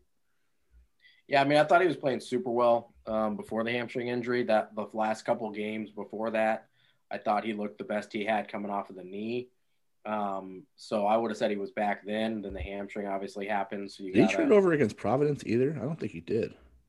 I don't remember. But I thought today was obviously better than Providence. And I agree with you, Matt, in the sense that he was doing. So he's had 1 turnover the last 74 minutes, which is good against Providence and UConn. So, yeah. Which I don't know. Arguing about whether that's good. Yeah, seems good. But it's one of those things where, yes, he was seeing the floor well. He was setting things up well. My only complaint is that sometimes he has to set things up less and do things more. When they're not shooting well, that has to be his job because he's the best player on the floor. And I know as a consummate point guard, that's not always what he necessarily wants to do. But sometimes he has to recognize we're not shooting the ball well right now. We still have to score points in the interim until somebody knocks down a jumper.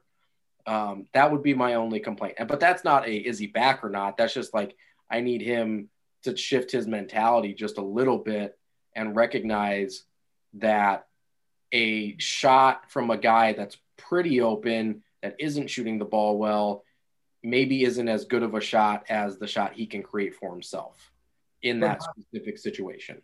Ravi, didn't he kind of did that down the stretch in the second half. When he hit that 3, it kind of felt like a dagger, and then UConn went on that 6-0 run. But I mean, that was a big shot. I mean, 6 minutes, sure. He stepped up and hit it.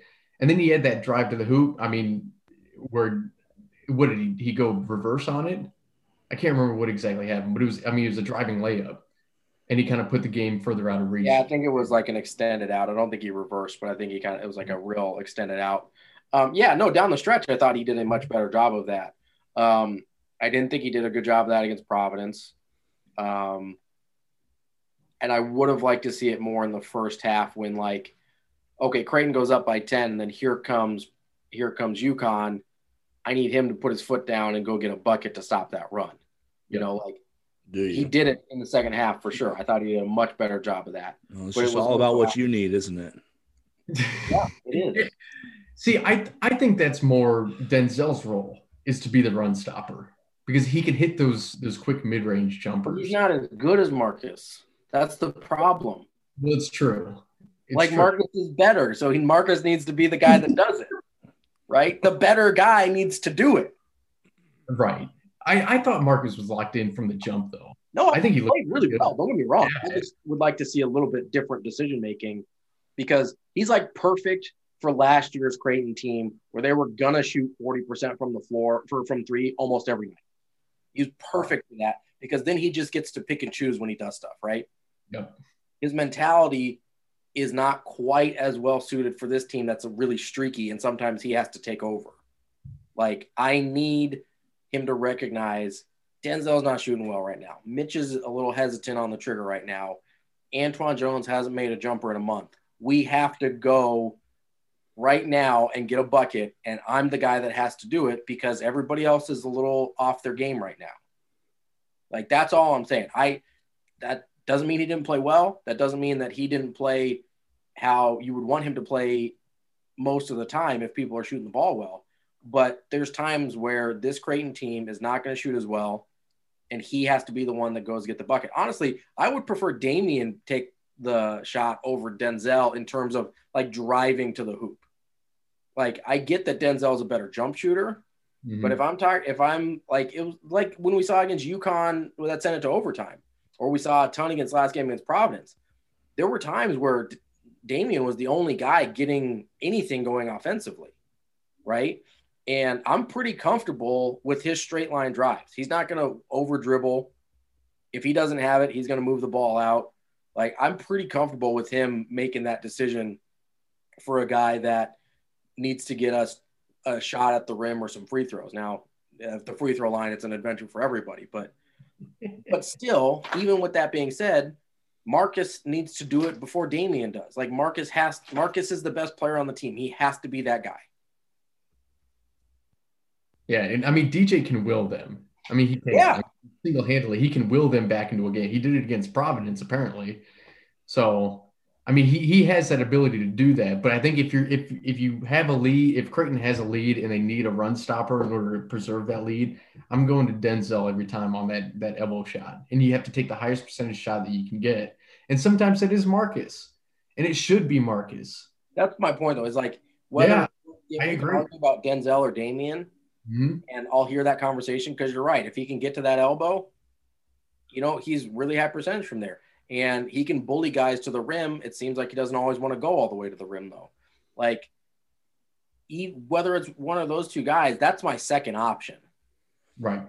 If I need a bucket to stop a run, or if I need a bucket, Marcus is my go-to. He's my number one call. And I think he needs to recognize that a little bit more often in certain situations, because he will make the right play sometimes to a fault. I've said this about Mitch before, and Mitch does it even more so than Marcus does. But sometimes the right play in a situation isn't what you would call the right basketball play in like a vacuum, right? Right. And I need Marcus to see that.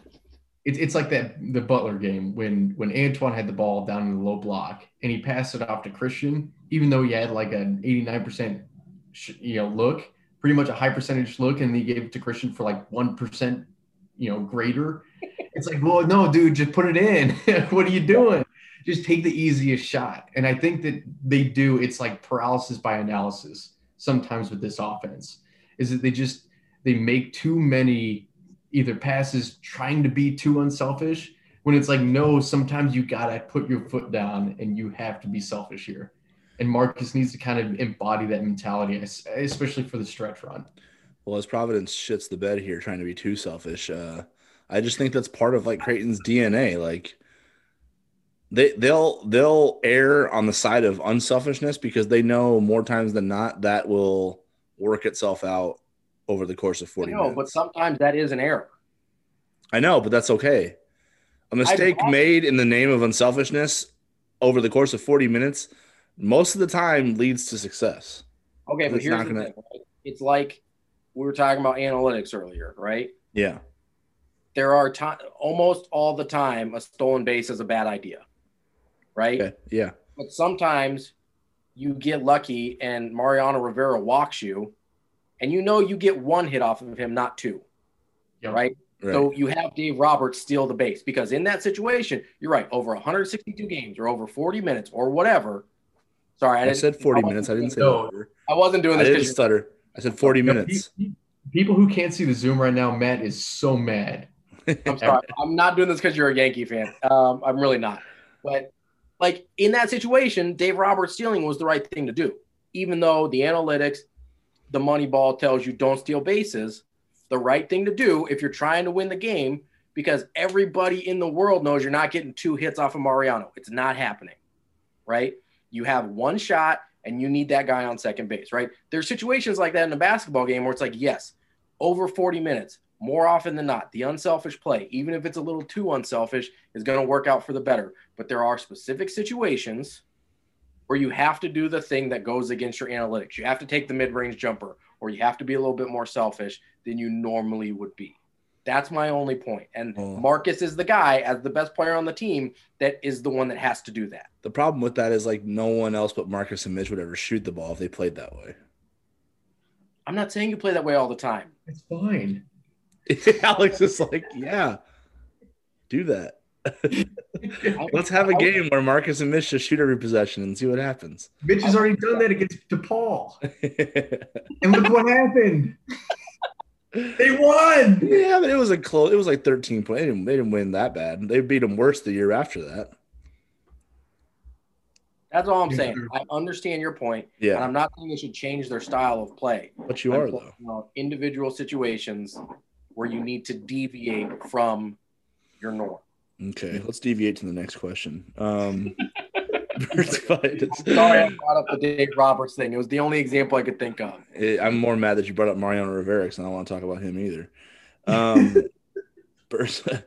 Birds by Design wants to know, what do you think of Antoine's performance? What will be his role with the team next year?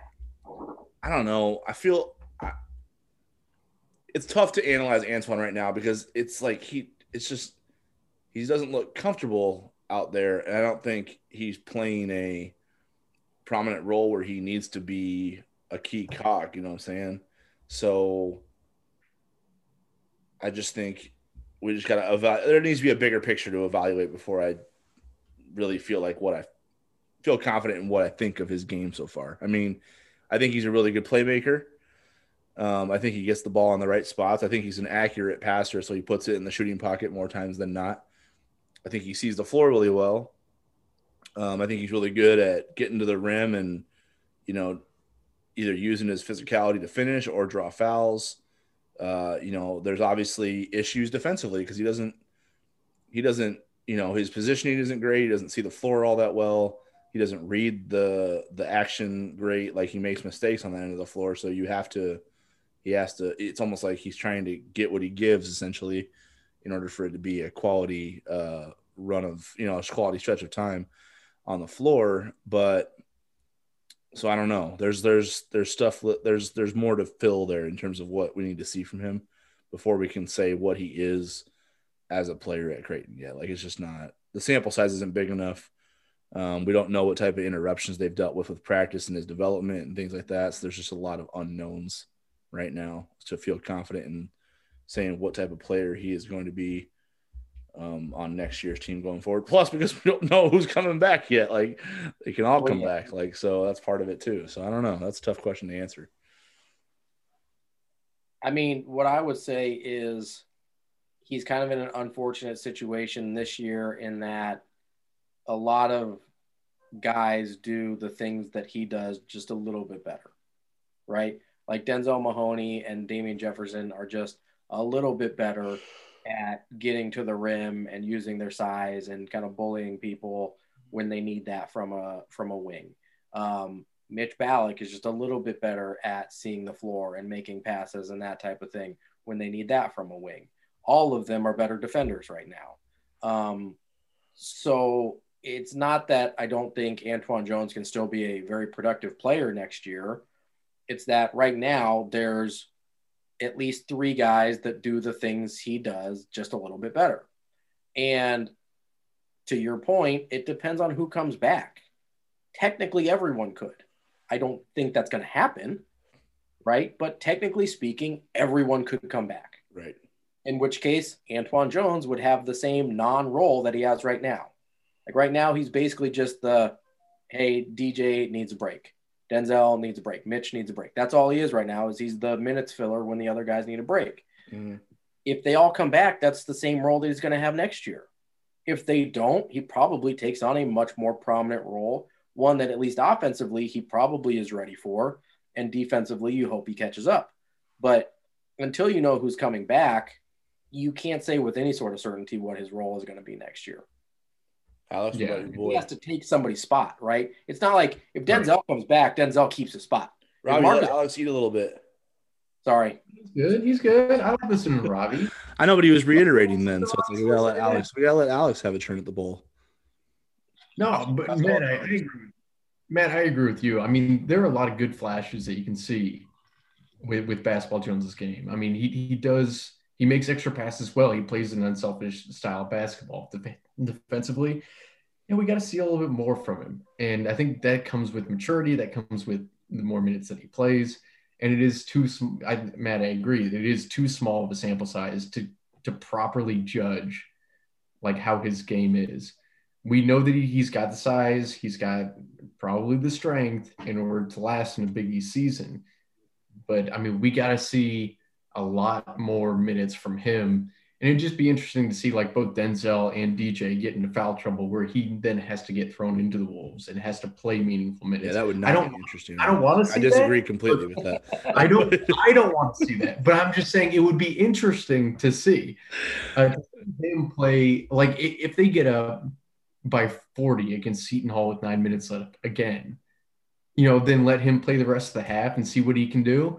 Those would be meaningful minutes. The minutes that he's playing right now is simply to alleviate Denzel and Damian. So I think that's where he's at. But he's got to have a little bit more time on the court in game scenarios for him to grow more and to learn more, because he makes some simple mistakes that he can clean up and he can see the entire basketball court just a little bit better with a little bit more experience.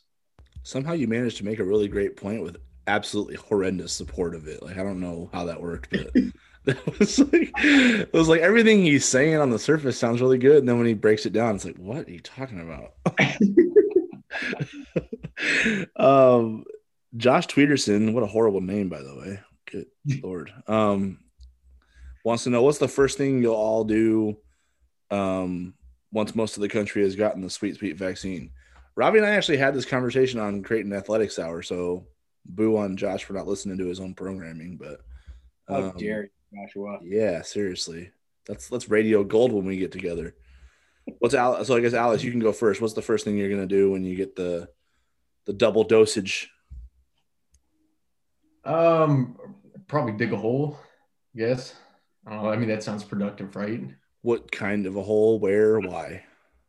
Maybe backyard. Maybe why? 4 feet deep. See what's down there. It could be treasure. I don't know. You're just gonna dig a hole. No. You're gonna dig up your backyard that you spent all summer remodeling. Yeah. No, you're not. You liar. What are you? No, I'll probably. If I went to your house right now and dug a hole in your yard, you'd shoot me. Stop it. Frida does it every day, so it's like. And you hate when she does it. Like, what are you talking about? That's why you hate. No. I mean, if I'm being serious, I'd probably travel. I'd go somewhere. Okay, where would you go?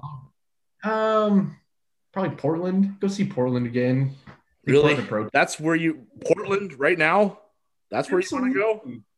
Dude, it's awesome. That place needs to figure itself out for a second. Like, I think it's in a holdover pattern, if you know what I'm saying. I think I've talked to you about this before. Like, Portland's literally been in protest for the last 40 years of its existence. Right. Like, it's constantly protesting something. It doesn't matter what it is. It's just protesting. But you want to go back there. Like, that's like, why don't you just stick your head in an oven? No, I mean, I could do that. I could do that while I'm in Portland. Yeah, that's true. That's true. No, they got good food there. I mean, do they? Are they known for their cuisine in Portland, Oregon? They're known for their food trucks. Oh, okay, nice. I like a food truck. Yeah, I mean, they have an entire parking lot just full of food trucks that you can go to and have 6 different types of fare. And then there's another stretch of road in downtown where they have about 20 food trucks. And you can get whatever you want there. So. Are we supposed to get 1 inch of snow? Because good Lord, are you guys looking at this? It's nothing here. Not pretty good. It's supposed to get 1 inch. I'm pretty sure that's all in the sky right now, falling down. Some dang meteorologists.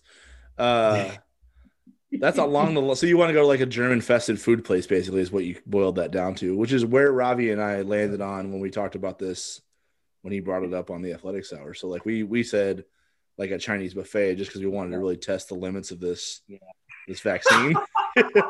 Because you can't get in a more German-fested like public arena than a Chinese buffet. So yeah.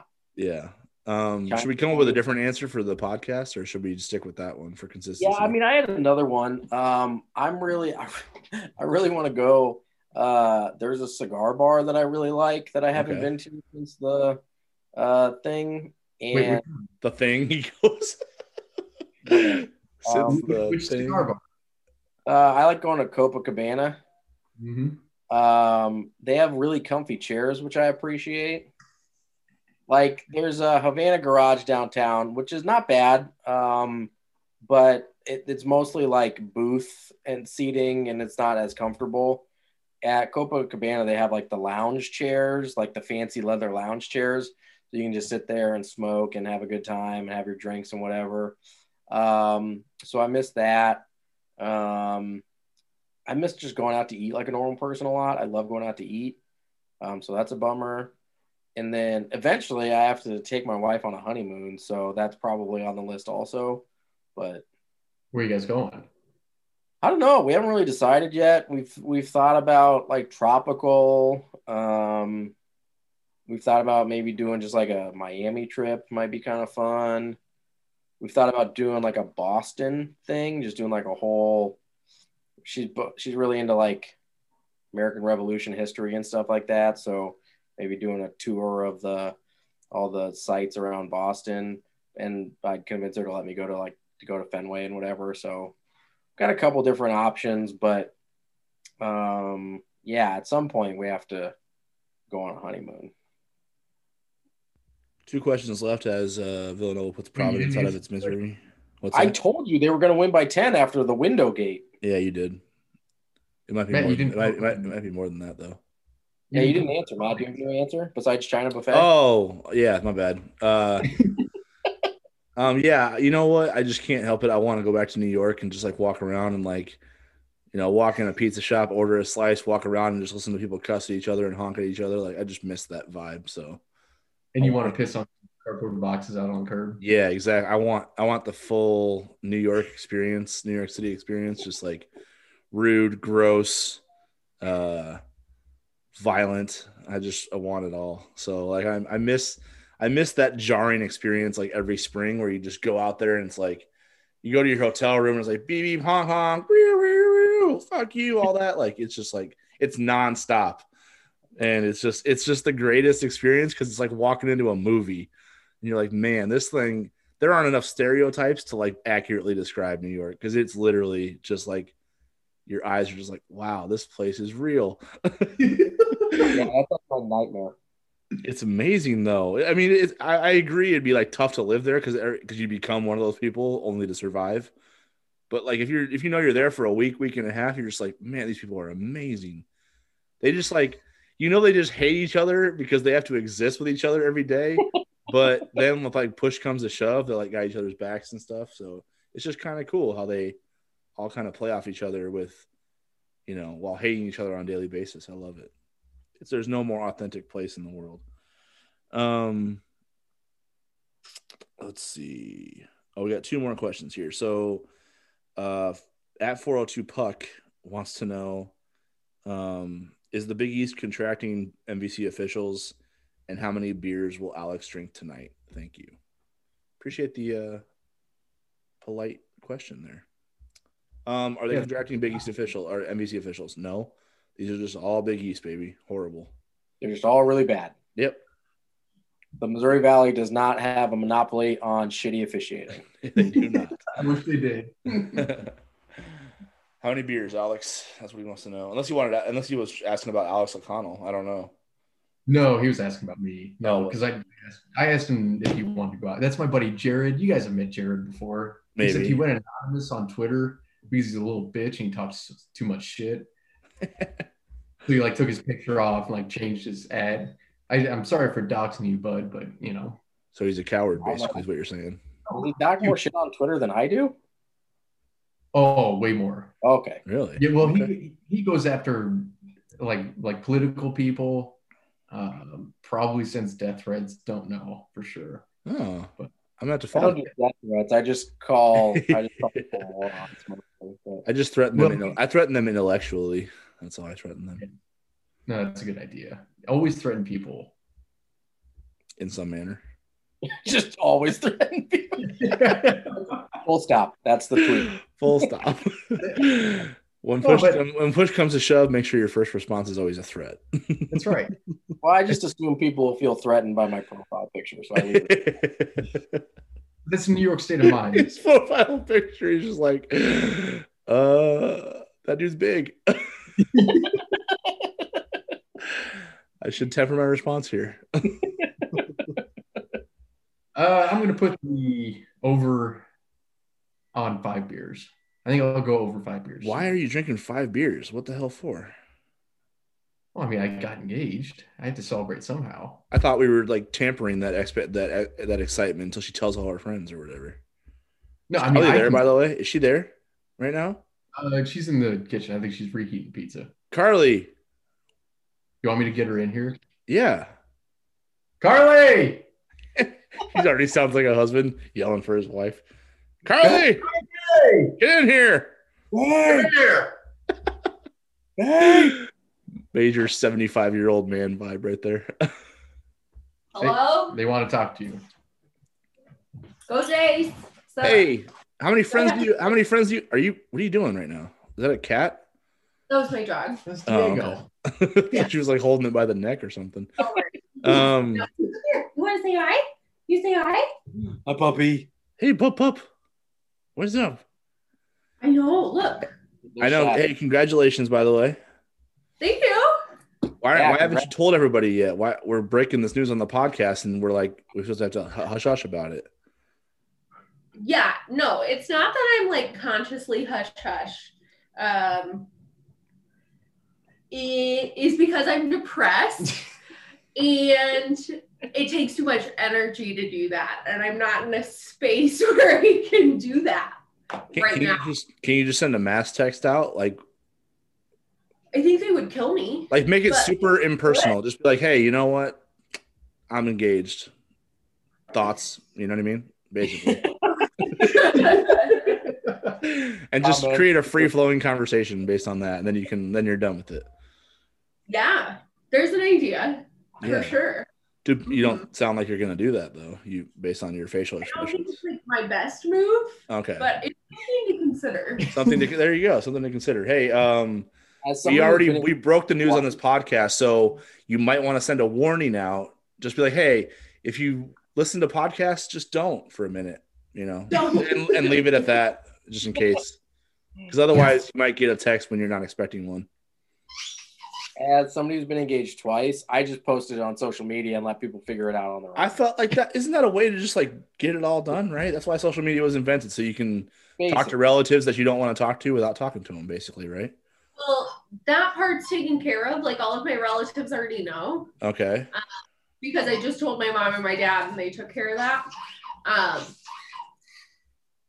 It's the friends Okay. who can't get an individual text.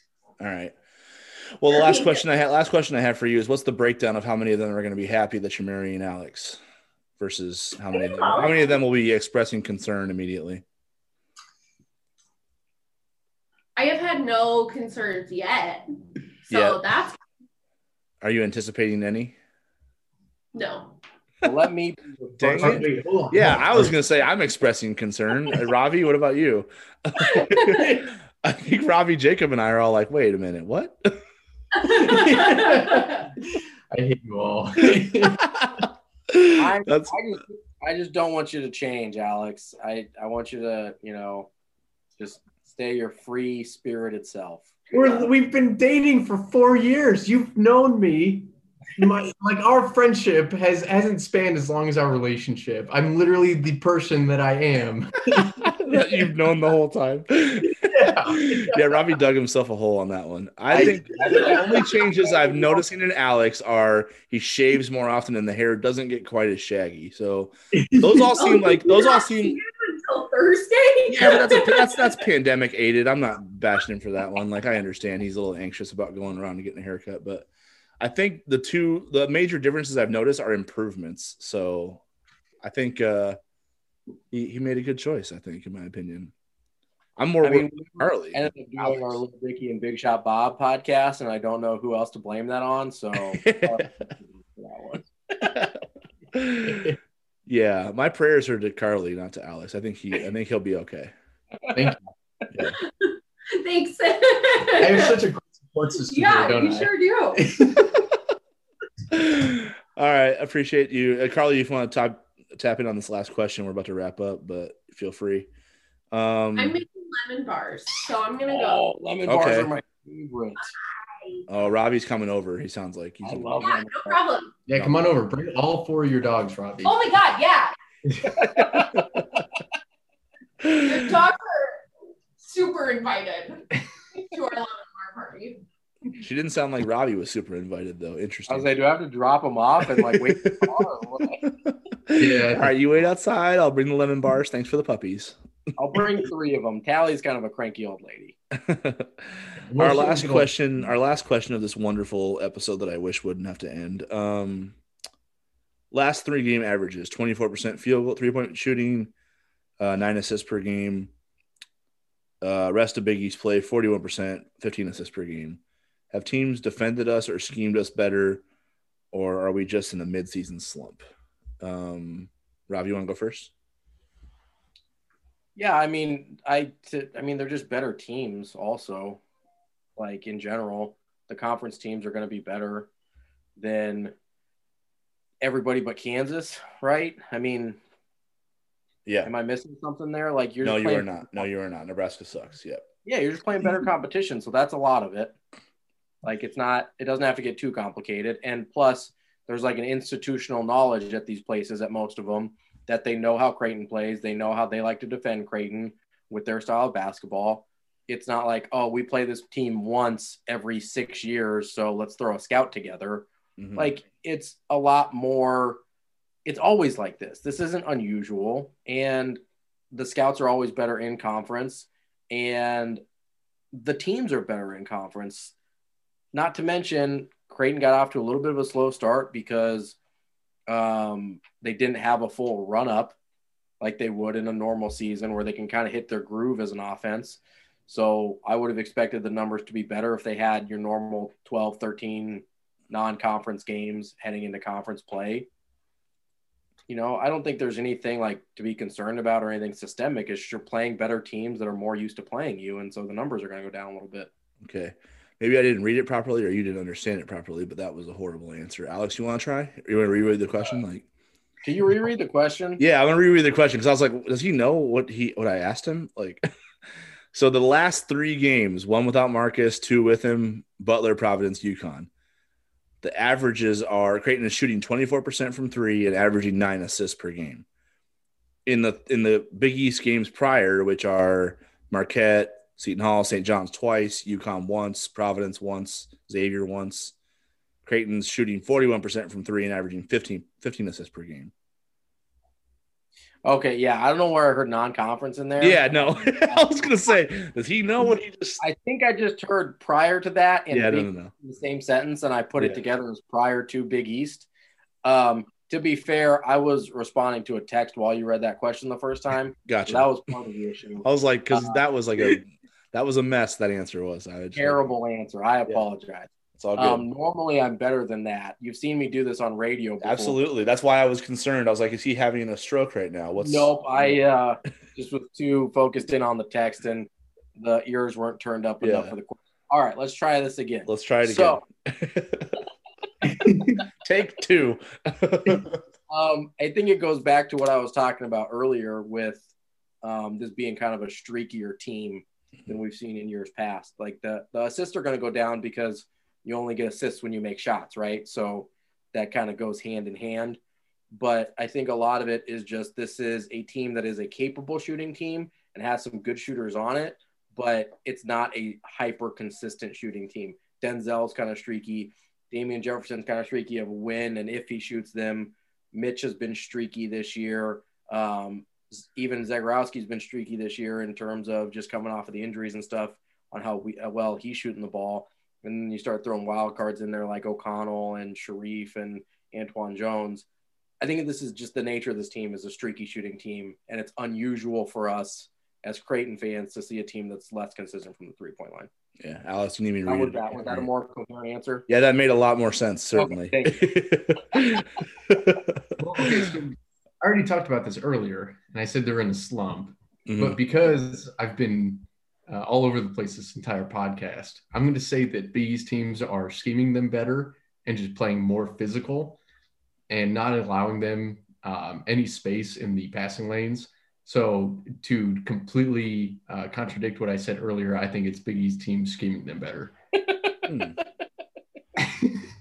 Yeah, I'm not really. I just don't know what causes like a good team to go into a slump, or I don't know what, like, if to Ravi's point, I don't know what causes streakiness. I think it's like unpredictable, so it's hard for me to say it's based on what the opponent's doing. Especially because they already played Providence and UConn.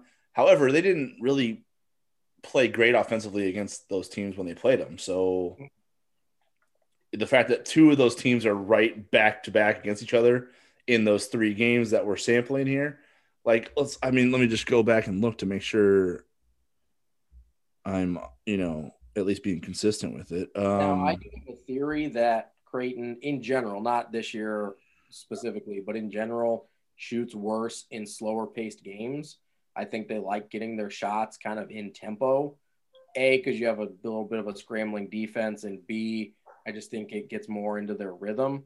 So that could be it. Maybe there's a correlation with some of these teams, Providence and UConn specifically, slowing the pace down and that leading to some of the streakiness. But that's just a half-baked theory. I haven't looked into that too much. Yeah. Well, and then you look at the time off, right? Because they played that shitload of games early. Then they had the week off to rest and recuperate. And they came back and they played St. John's and Seton Hall. And they had another week off after that. So it's like those 2 games, they played extremely well because of the rest. And then maybe they were, I don't know, over-rested with that extra week off, or just completely threw them off their rhythm. But something happened in that week in between the Seton Hall game, or maybe it was the St. John's game. I think it was the St. John's game and the Butler game. And it was just that week off, I think, kind of threw them out of their offensive sync and rhythm. And now they can just maybe toss themselves back into it at some point, because I think it's just a slump, honestly. But it could also be Big East team scheming them better. Yeah, so they shot 30% from 3 the first time they played Providence and UConn, and then 23% the second time. So I'm just going to chalk that up to, like, that's just a tough, long, physical, quick opponent to get shots off against, and then, like, that's basically it. Like, legs too. If you're playing a team that makes you defend, for 30 seconds, and they get offensive rebounds, you have to defend for 20 more. Like, your legs just aren't going to be as good, and that's a big part of shooting the ball too. Like, I think there's a lot of different factors here. When I say like streaky, and the assists too, the assists come with made shots. So I mean, a shooting slump correlates, or a low assist number correlates with a poor shooting performance. So yeah, you don't get assists for misses. So no. It does, like, you're making the exact same reads, the exact same passes, and if the shot rims out, like, sorry, it doesn't count. Right. Yep. Now I have seen in some analytics like potential assists or whatever, as like people start to measure those, and then you're talking about something else. But to me, the streakiness comes from just being like slightly less of a good shooter, right? And I think this is a slightly less good shooting team than it was last year. You take away an NBA level shooter from the roster, and that's going to happen, especially when you replace them with 3 basically average to, like, they're not shooters. They might be capable of making threes, but they're not shooters, quote unquote, right? And so when you add that to the mix of things, it's just a result. It's like when people complain about losing close games. You lose close games when you're good but not good enough. That's what, like, there's no hump to get over. It's not mysterious. When you lose games consistently in the last few minutes, it's because the other team's better, right? And when you start winning those games, it's because you've improved and you've gotten better. The better team wins those games more often than not because they have better players. It's the same thing with shooting. If you've got some good shooters, but not the quantity that they've had in years past, you're going to be a streaky shooting team because the 2 or 3 guys that you're comfortable shooting the ball aren't going to get as clean of looks as if you have 4 or 5 guys that you're comfortable shooting the ball. It's just a matter of having quality shooters on your team, and this team has just a little less quality shooters on the team. That's all it is. Yeah, I think you're on point there. Let's wrap up there as Villanova beats Providence by 15. Thanks for nothing, Friars. Villanova's probably got the league wrapped up now with like 4 games to go, essentially. That's because they're only going to play like 8 games. Yeah, they only got like 2 games left on their schedule based on all their. Creighton's going to end up like 10-5, and Villanova's going to be like, we were 7-0, baby. Yeah, let's go. Let's see. Yeah, so thanks for tuning in, everybody. Thanks for chiming in with questions.